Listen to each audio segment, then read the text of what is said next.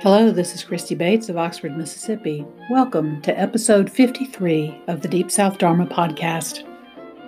The talk today is called Clear Seeing.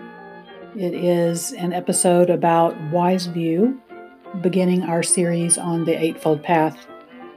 As I mentioned briefly last week, I want us to have this recognition that there is a path that we can cultivate that allows us to have some staying power, a deep and sustained practice for helping ourselves and others go through these great times of transformation. Many people that I speak to, some who have been very aware for a long time of the effects of racism, others who are having a deeper awareness than they've ever had, maybe have been asking themselves, asking me, what can I do to help? What should I do to help? How much is enough? All of that. And what I just really want to encourage is taking action, but also taking action in a context of a practice that allows you to be of service in a deep and sustained way. And so I do find that the Eightfold Path offers that. In this talk, I'll make reference to two of my favorite books on the Eightfold Path, one called The Noble Eightfold Path by Bhikkhu Bodhi, one called Turning the Wheel of Truth by Ajahn Sucitto. I want to mention to you that I am attending a retreat online that I strongly recommend. Some of you may have already heard this earlier, but I will just mention again, Bhikkhu Bodhi is offering a retreat online via Zoom through Heartwood Refuge and Retreat Center. That retreat center also allows people to utilize scholarship money if attending the retreat might be too much for you financially. I would encourage you to go to heartwoodrefuge.org, go to the retreat page, find Bhikkhu Bodhi's retreat. This retreat happens July 16th through 19th.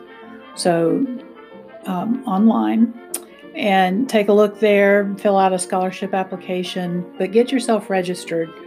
It is a really special opportunity to get to practice with a teacher who has so much to offer you.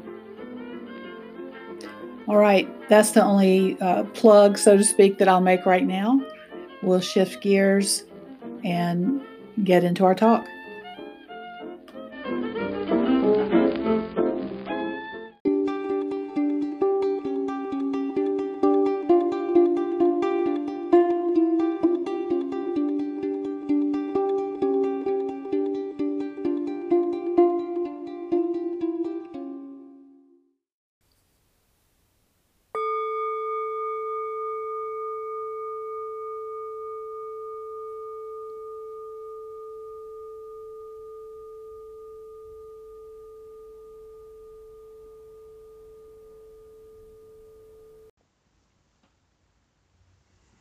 To set the stage for discussing wise view, I want to take a look at sort of an overview of the point of this path, of the whole path.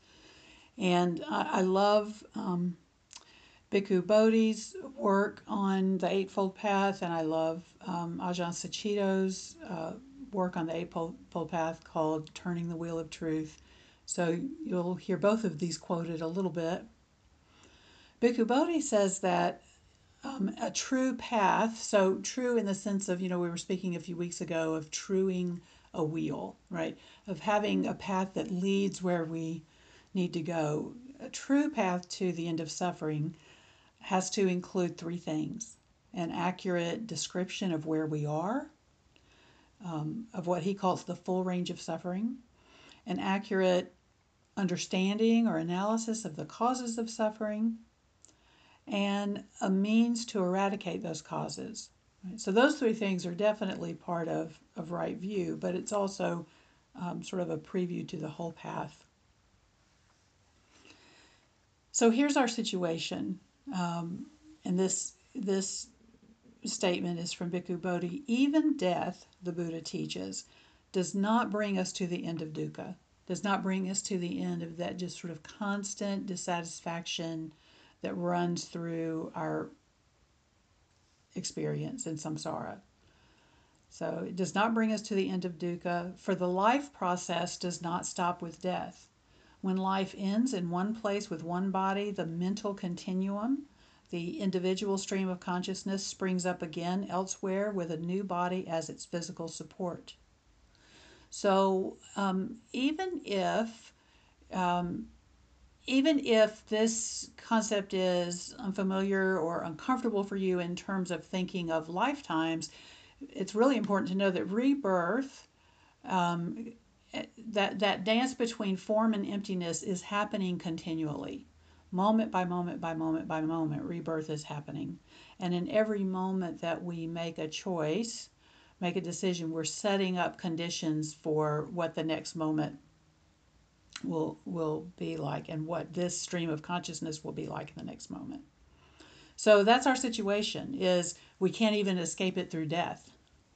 And it's like being lost in a forest, circling around when we think we're getting out. We keep latching onto things that we think will free us from suffering, and we keep ending up going, "Oh, I think I already saw that log, or I saw we already walked around this tree." In the Buddhist understanding, causes are typically described in three categories of greed, hatred, and delusion.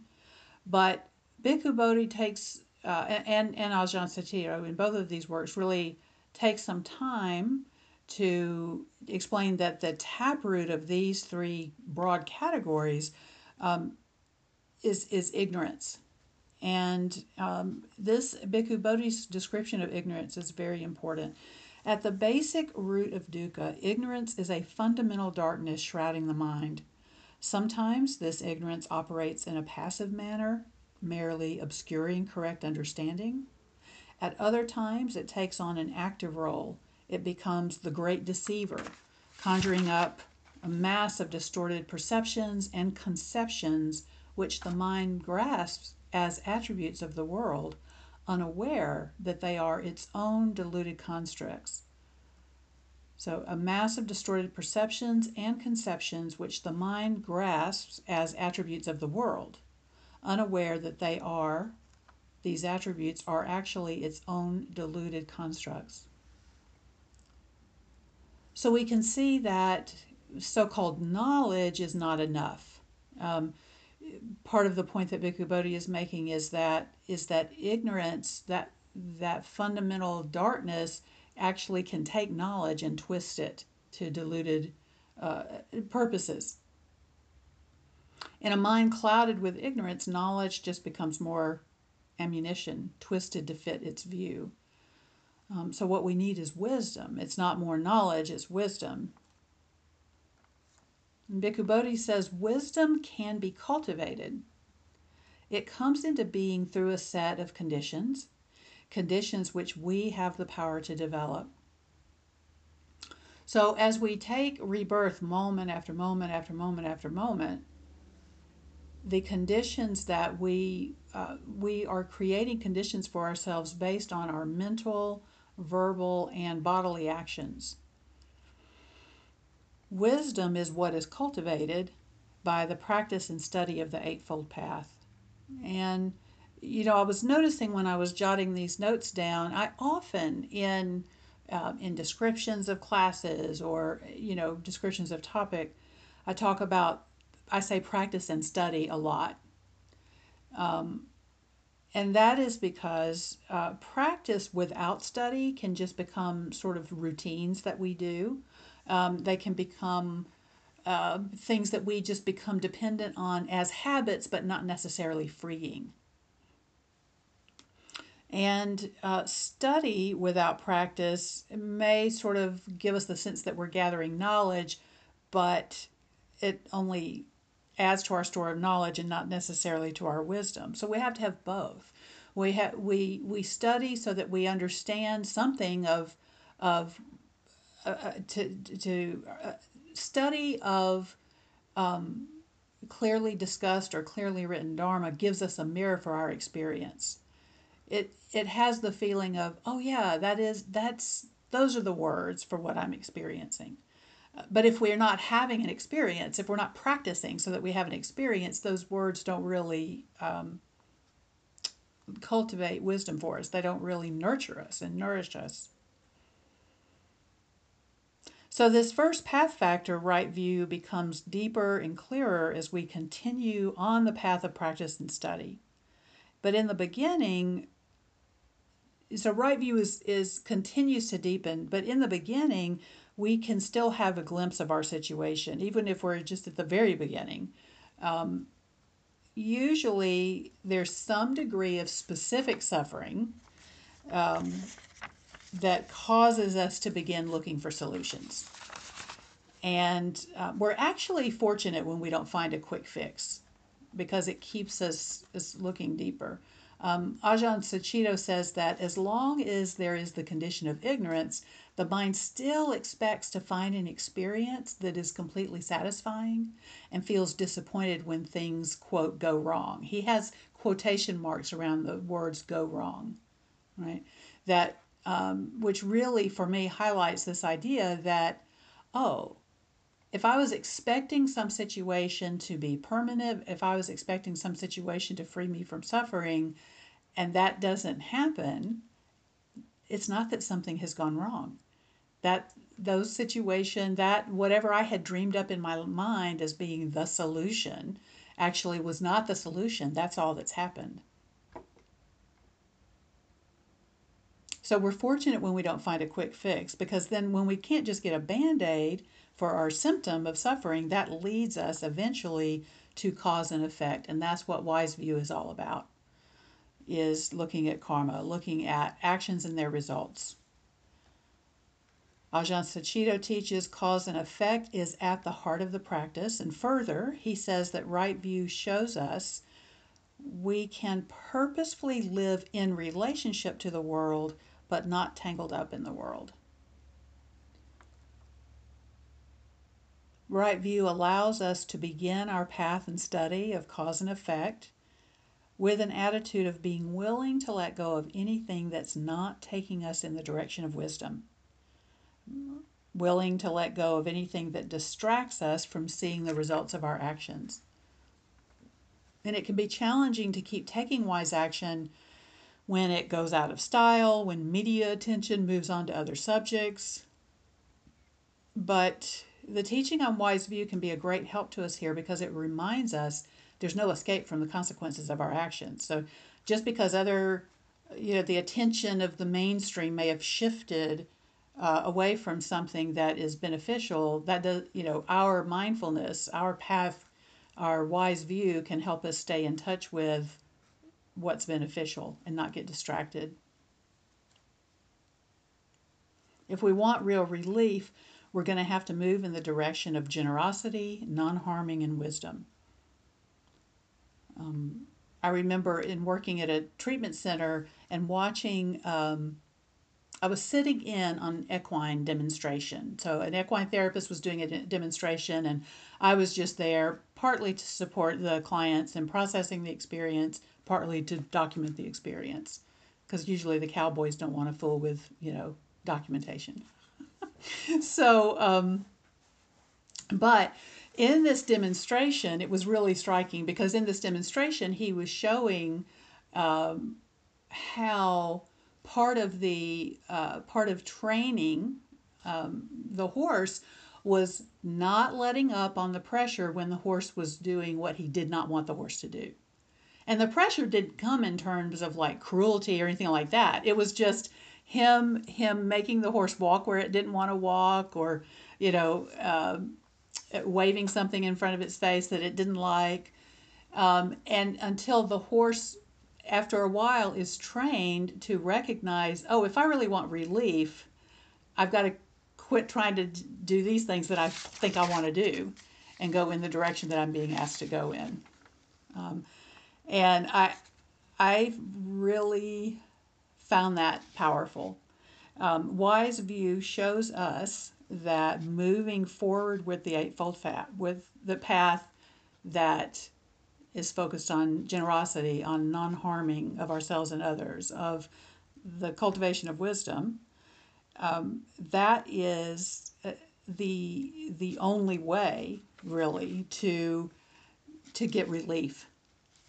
And so that in that sense, we can, part of developing a wise view is to develop, instead of having an aversion to our own discomfort, to using it to recognize, okay, is this discomfort a discomfort that's guiding me to adjust my course? It doesn't mean that something's, quote, wrong. It may mean that I need to adjust my course and move more in a direction of generosity or non-harming or wisdom. So considering that, I want to ask you to just reflect, and if you would like to share your own experiences or reflections that this brings up for you, I would love to hear them. Let's just give ourselves a minute to let that settle.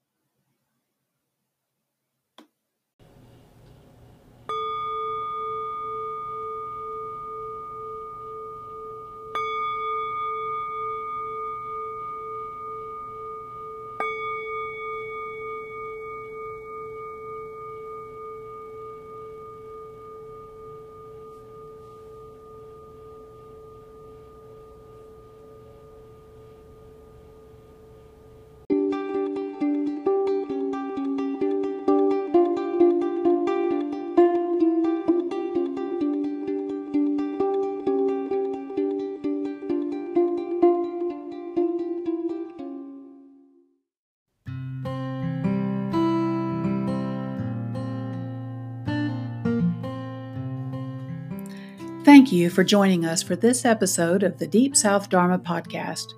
We hope you'll feel welcome to share this with anyone you think would find it useful. And as always, feel free to message us your feedback, questions, or topics of interest. Until we meet again, take good care of this body, mind, and heart.